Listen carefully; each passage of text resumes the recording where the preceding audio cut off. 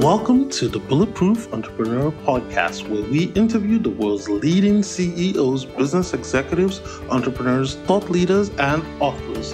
Our mission is to learn the strategies and tactics that have helped our guests succeed in business and life and share those lessons with you so that you can become the Bulletproof Entrepreneur. My name is Chi Odogu, and I'm the co-founder and COO of Odogu Media Group. Odogu Media Group is a podcast marketing and new media agency that helps corporations create and amplify their story via high-quality branded audio content that builds a community of highly engaged fans who are their ideal clients for their premium products and services. And now, without further ado, on with the show. Hey everyone, welcome to another exciting episode of the Bulletproof Entrepreneur Podcast. My guest today is Trista Jordan. Trista is a celebrity makeup artist who has worked with thousands of famous celebrities and has contributed her expertise to over 50 feature films, TV shows, national commercials, political campaigns, music videos, and even a police investigation or two. One of her famous music videos she's worked with is with Macklemore and the hit Downtown, which was watched over 144 million times on YouTube. She's worked with NBC, CBS, ABC, Fox, and every imaginable production entity that is available out there. Some of her famous celebrity clients have been Vera Farmiga, Jared Leto, Christian Slater, Jessica Biel, and Christina Ricci, just to name a few, but there are a whole lot more. Her new book is titled Mirror Mirror, Confessions of a Celebrity Makeup Artist, and it tells the interesting and hilarious tale of her life in Hollywood. So I'm pleased to have Trista on the show today to tell us a little bit more about what it means to be a celebrity makeup artist in the crazy world of Hollywood that we all see in the movies. So with that said, Trista, welcome to the show. Hey, Chi. Thanks for having me. Oh, my pleasure, my pleasure. So welcome to the Bulletproof Entrepreneur Podcast. Now, I said a lot about you in the intro there, but I want people to know, who are you and what's your origin story? How did you wind up in Hollywood? Well, it was all by accident. I had two babies and I was a college dropout and just looking for a job. So there was a makeup artist who was looking for a makeup assistant. I knew nothing about makeup. I didn't even wear it myself, but she needed someone to clean her brushes. And I knew that I could do that. And if I could take my daughters to work with me, then I was the gal for the job. So fast forward 3 years, I never took a class in doing makeup. Really? Not one class. Nope, never. Still to this day, never a class. And I just learned from her and then just learned as I went along. Oh, okay. So basically it was an apprenticeship program. And then from that, you just developed your skill set and started working in several different productions and commercials and whatnot. So tell us a little bit more about what it takes, because when we watch movies, we really don't think about what it means for a makeup artist to work on an actor or an actress. So what does a makeup artist do that makes a production so special in a movie? Well, of course, I'm going to say it's the most important job. We make sure that the actor or actress feels good and confident to get in front of the camera. And as you know, we all have our insecurities, and sometimes it's psychological, not just makeup. So we help them feel good enough to get out of the makeup chair or the hair chair and to get in front of the camera. So whatever that is, whatever that entails to their physical or even their emotional being, we help them. So it's not necessarily trying to make it shine so that, when the camera is on them and the lights are on them, it's not a contrast or whatever. It's just basically to help them bring out that inner confidence. But you really wouldn't think a Hollywood person that is used to the spotlight, the limelight, being in front of the camera has problems with their own confidence. I disagree. I think there's a lot of things that make actors crazy. And one of those parts is the way they look on camera. And so we do a lot to help their insecurities with whether it's their hair or their eyebrow or their lips or whatever it is. We help address that. Now, talking about that in particular, I read through your book, and one of the most interesting stories you had there was about, doing some special effects makeup, helping the police with a particular case. So, could you talk a little bit about that? And then we'll dive into, like, yes, you've talked about building their confidence, but doing special effects makeup and stuff like that, creating scars and whatnot and all those visual effects. What does it take to create something like that and make it realistic enough for people to believe something like that? Well, I do some research. So I will look at a burn. If I'm doing a burn, I will look at images of burns, and then I will practice that with different materials to make it look realistic, and before I even get to the set. So a lot of research and a lot of practice. And I noticed even in your storytelling in your book, it was a lot of, so when you're basically trying to help an actor or an actress, you do a lot of prep work and pre-production work and research and all that stuff. Now, from the outside looking in, a layperson would think, is all that work really necessary to get the final product where it's supposed to be? Well, I have this saying in my head, fail to plan, plan to fail. So I do a lot of prep work. I want to make sure that I'm prepared to do anything before I even get to the set. I don't want to disappoint anybody and not have or not done my research or have done something or have the right products or makeup to carry through with the image that's required. And what are some of those things that have been challenging? Take, for example, going back to your first few years on the job and, trying to figure out, what it means to actually be a very good makeup artist that producers and directors will keep calling you from set to set. So what were some of those big things that you were like really focused on working on in the early years? I think you hit it when you said the special effects. That was one thing that I learned really early on was how to make a bruise, how to do a cut. I just practiced and made sure I had the right materials, but the special effects was a big deal early in my career. Okay. And from the special effects, let's talk about building relationships and rapport with the actors and actresses. Because I read through your book that you had some pretty crazy experiences. I do. So dish on us a little bit more. So tell us a little bit about some of the craziest experiences you've experienced while working with celebrities on set. You just never know. It's like building a house in a hurricane, and the hurricane is happening, and you're just trying to reach for things and make things happen so that you can make it and land safely out of the crisis.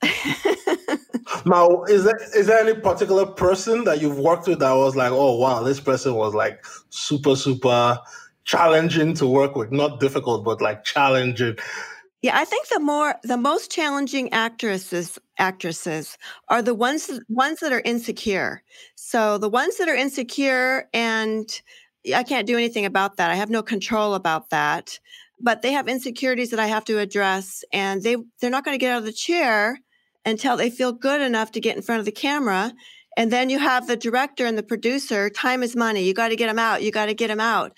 And they don't want to leave, because they just don't feel perfect, in quotes, enough. Okay. Well, so I can see here you're not going to give us any specific names. I need to keep working, Chief. Yeah, I know you do. That's okay. So now, one big thing that has been going on in the world is, we've heard a lot of stories from Hollywood, and especially the Me Too movement was actually stimulated from Hollywood, and the negative things that Harvey Weinstein was doing. And, in that industry, as a woman working in that industry, how did you manage people that were trying to do negative things like, sexual harassment on the job, or just making lewd or nasty comments about you and your work ethic, and while you're just there trying to hustle and make your bread, somebody is trying to do something to like take the food from your mouth? So how did you handle some of those nasty things that were going on, or are they still going on? They are. Unfortunately, they are. Even in the last movie that I did, I had some actresses that are working on big TV shows, and they're telling me, the prime time, and they're telling me things that are happening today. So we have a long ways to go. Some big efforts have been made, and it's great. We still have a lot of work to do. Back in the early day, when I had some things happen that were really uncomfortable, I didn't have the information that we do today. So the way I reacted and the way I handled it for me was I just ignored it. I didn't know what else to do. So that's how I handle the situations. And even today, I'll have someone make a comment or do something and I still freeze.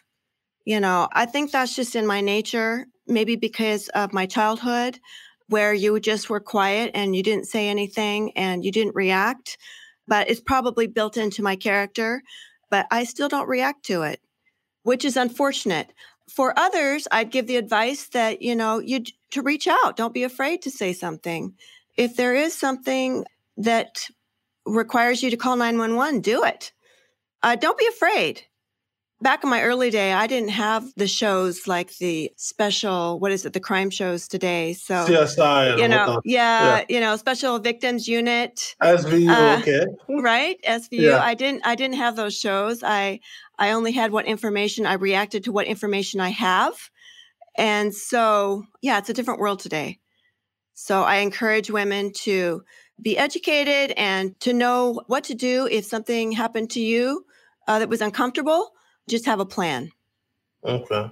And are you makeup artists and all the other crew that work on set like that are not like the front of the camera people, is it that the producer or the production team do not listen when you guys say, hey, somebody did this, because they're afraid to piss off the major star of the show or the production? Is that really what it boils down to at the end of the day, that they're like, oh, they're still trying to just play and coddle the superstar and not necessarily listen to you guys because you guys have genuine complaints to make against these people? Yeah. If it happens, yeah. Yes, recently I did address a situation, and I was told we don't want to point fingers. And so, you just learn quickly that you just shouldn't say anything because you just don't want to be the troublemaker. So, unfortunately, that is what it is.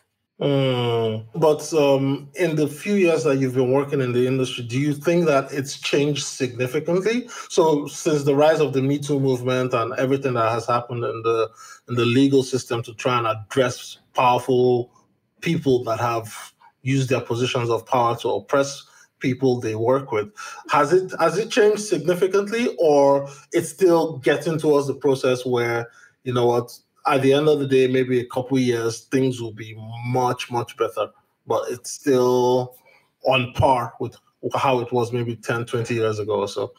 I think it's changed a little. Okay. I think there's awareness. We need to keep talking. But as far as significant changes, no. Mm-hmm. Oh, okay. Okay. That's good to know. And at least bringing things like that to the fore and talking about it to make sure that people have awareness about it and try and put a stop to it. Because everybody wants to enjoy a movie or a TV show or something. And people that are working like you, that are hardworking doing your job, you shouldn't have to be subjected to abuse and harassment when you're just there trying to make a living. We all need to be professional at our place of work. And then if we're chilling, and let those things be separated. So yeah, we'll keep talking about it. We'll make sure we push the message out there so that people know that, hey, this is wrong. And if you're caught, we're going to make sure that we blow it up so that you know that you'll never do such a thing again. But moving from that to the biggest challenge in your career. Now, I read a portion of your book where you did a makeup, I think it was for Lainey Kazan, I believe, in Oive, My Son is Gay. And there was a particular problem that led to you having a bit of a problem on set. So talk a little bit more about the ability for a makeup artist to be a problem solver, to think quickly on their feet, to solve problems, because things do happen, while you're shooting and the production is going on. What's the importance of being able to quickly react and solve problems when you're faced in a crisis mode like that? Well, Lainey, do you want me to talk about Lainey? So yes, of course, yeah. She wanted to look younger, as we all do, right? So I devised this little bungee cord. Younger girls are not going to relate to this, but we took this little bungee cord and put it in the side of her face with tape, and then we put it underneath her hair in the back and then put a wig over it. And so it was just like a facelift. So it just stretched the face a little bit to make her look younger. So when we got to set, it worked for days and days and days. And then she was ready to roll. And one side of her face had gone down because the bungee cord had lifted. And so she looked like she had had a stroke, how one face higher than the other. And so I had to quickly go in and remedy that, but also at the same time, do it discreetly so nobody knew what we had done to make her look so much younger. Very cool, very cool. Now, what has been the most interesting thing you've ever done on a set? I have to go back to the story with being the crime solver. When I had to be undercover with this whole sting operation, and doing the blood and the bullets and making it look realistic, and then being called out on the front page of the newspaper. So that was a little horrific for me because I was guaranteed not to. Yeah, anonymity. And yeah, absolutely. But that was one story of flying by the seat of your pants and doing some special effects, makeup in a situation I'd never done before, and working with the forensic scientists to make it look realistic enough based on the gun that the informant or the snitch was using. So all this science based with makeup and making it realistic was probably one of my shining moments, I suppose. Oh, cool. For lack of a better word. Cool. Very cool. Now, I want to take you to the fun part of your job, which is things like going to award shows, Oscars, Emmy, and all that stuff. Now, when I looked at the Oscars and the nominees for, makeup and hairstyling, and you see all this like phenomenal work done, is there competition amongst, the top people in your field, or is there collaboration? Because I know when it comes to things like Emmy or Oscar or whatnot, people are always like, okay, it seems like on TV everybody's friendly, but behind the scenes, we like the lay people don't know what's going on. So in your field, are you guys more collaborative when you're working on a project, or is there competition, but it's friendly competition, or is it cutthroat competition? I think the confidence or the collaboration comes from women who are established, makeup artists who are established, men and women. So if you're established, you want to share your talents. You want to share information.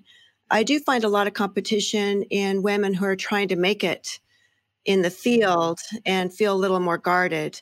But I love bringing on interns, and I love to collaborate with other women or artists. So I think it just depends on the person. Now, when it comes to working with interns and young people trying to follow in your footsteps, so when you're mentoring somebody that's new to the field, what are some of those baby steps you try to train the person early on? I try to train them on being present. And I know younger people, there's so many distractions. And so I like to teach them how to just be present and listen and just show up, be on time, be early. These seems like basic things, but I find it hard to teach this. Like, I do. So I want them just to show up, be early, and be present, and don't be distracted, and just be good listeners. And why would you say being a good listener is important to your job? I think it's not about the artist. Like we're not signing our name on the face, It's not about the makeup. It's not about us. It's really important that the person that you're trying to serve is feeling good. And so you really need to listen to what it is they want. Don't just cookie cut everything and just do your own thing and, make it about you as an artist. So I think that's really important. That's very interesting, very interesting. And as we start to wind down the show, I have a couple wrapping up questions for you. My first question is looking, at the broad spectrum of your career and the broad spectrum of the work that you've done, Do you think there's anything you could have done differently to help you accelerate your journey towards success? That's a very good question. I've made a lot of mistakes for sure, but I wouldn't change that. But I think along the lines, I wish I would have gotten more information about different jobs or expectations. Not be afraid to ask questions. I think that's a big lesson here. When we watch movies, so from when I was working in consulting, I worked on several TV shows to help calculate the residual payments for actors, and actresses for TV shows that are in syndication. And it got me thinking that, do you guys on the back end, do you guys receive the same type of compensation too, or is it pay for project, or you also get residuals on the back end after things have been long gone? But because, okay, you answer that, because I have my own theory and thoughts towards that. No, I've not been ever paid on a residual. Oh, wow. I know TV shows early on never got residuals either, but no, never a residual. And it's just based on project. It's based on the budget. So some budgets are higher and you get paid different tiers if it's a union project. So, and then commercials are different altogether.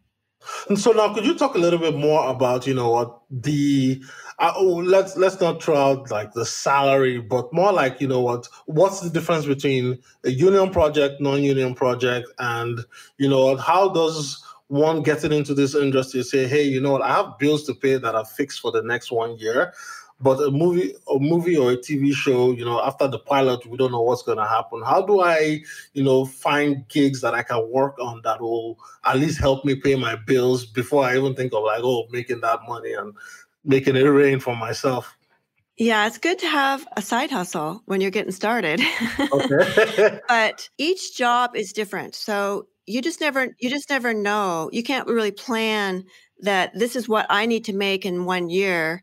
And so I need to take these projects so I can get paid this. You don't know how many hours in a day you're going to get work, how many hours in a day you're going to work. You don't know if it's going to be union or non-union. I've learned you just take every job as it comes along because it's feast or famine. So you have to save and hustle and be open and show up to whatever's going on. And then you'll learn what it is that works for you, what jobs will work for you. You'll build relationships with producers and directors, and then you'll get a feel for what you will make in 1 year. So it still boils down to relationship building and at least networking, like with every other job, right? Yes, it is, because you're working for yourself and you're not being hired as a crew member as a salaried position. Okay. You're an independent contractor. Absolutely. Okay, cool. Are there instances where, like, your profession, the makeup artist, become a crew member? So take, for example, if you were working with Steven Spielberg, for example, and he says, everything I do, I want Trista on my movie or my production or my TV shows. Are there instances like that it happens like that? Sure, absolutely. And that's the best kind, that you find a working relationship with someone and you connect, and they appreciate your work, and it just works. So that's the best. That's where you want to be. Find that working relationship. Yeah, that's stellar right there. Cool. Now, what prompted you to write the book? I'd always kept a journal. So really? I always kept a journal from that first day on the set. Actually, when I was interning and I got my first solo gig, I had showed up to a job and it was my very first day. And I was nervous and I didn't want to get in front of the camera to do last looks. I didn't care if the actress had a shiny nose. I just wanted everybody to forget that I was there. And so in the nervous energy that I had, I was pacing back and forth, back and forth, back and forth, waiting for my cue to do my thing. And when I heard last looks, I ran in Mach 4 with my hair on fire. But unbeknownst to me, I had wrapped a power cord around my foot and I took down the whole set. the camera, the flags, the lights, everything. And from that day forward, I knew I was on one heck of a roller coaster ride with my career. And so I kept a journal. And then later, I was at this poker tournament. I think we talked about it earlier, the World Series of Poker. And I had won my way there with Jimmy Woods. And that's in the book, that story. ESPN had interviewed me because women poker players who win their way there in 1 year is such a novelty. Right, yeah. They said you should write a book. And so I did. Nice. Cool. So, Trista, as we wind down the show, it's really been a pleasure learning more about you, the work you've done over the years, how you're serving your clients, and also how you're teaching the next generation of makeup artists coming behind you. But before I let you go, tell us, for somebody listening to this and thinking, oh, wow, I love the fact that Trista is working on TV and movies and commercials and music videos and even on political campaigns and whatnot. If I want to get into the business today, what are the first 2 or 3 steps I need to take to get into the business? I would connect with a production company and become a crew member. Just get into the industry because you want to know if it's, before you do any educating or invest a lot of time, you want to make sure this is something that will fit with you or work with you. So get involved with a photographer or with another makeup artist or with a production company and just become an intern and learn the business, be a student of the business, and then just make connections with people. And I would practice what you would like to, practice what you see yourself doing. If you want to do makeup, then look at magazine articles or covers of the kind of makeup you want to do or YouTube, and then pull in your friends, pull in your family and do makeup on them. Just learn from those who are doing it and practice it yourself. And then just keep putting one little baby foot in front of the other and you will get there. Take little baby steps. You'll get there. Cool. Awesome. So, Trista, where can somebody, first of all, get your book? And secondly, where can people connect with you and reach out to you if they want to learn more about you and what you're doing, or possibly even try to say, hey, I want you to be my mentor? I would visit TristaJordan.com. And from there, you can learn all the things that I'm doing right now. I just got started administering a group called Connecting to Empower Women. And so there's some opportunities there. If you go to my website, TristaJordan.com, and you can connect with me there. Cool. And where can we get your book? Amazon or Barnes & Noble. And again, if you go to my website, it will take you right there. Okay, cool. And I'll be sure to put that in the links when this episode is edited and ready to go live, and share that with everyone. So Trista, thanks a lot for coming to share your story and teach us more about the crazy world of Hollywood. I truly appreciate you taking the time to do this today. Thank you for having me. My pleasure. Hey everyone, thanks for tuning in once again to the Bulletproof Entrepreneur Podcast. If you like what you heard on today's episode of the show, please go to iTunes or wherever you listen to your podcast and leave a review and a comment. It helps other great listeners like yourself find the show, and it tells me if I'm doing a good job or not and what type of guests to bring that can impart solid wisdom to help you grow on your entrepreneurial journey. Once again, you can always email me at info@odogwu.com. That's info@odogwu.com to let me know, if you want a different type of guest or if you even want to be considered as a guest on the show. So till next time, guys, have a great day, stay bulletproof, and of course, I'll catch you on the next episode of the Bulletproof Entrepreneur Podcast.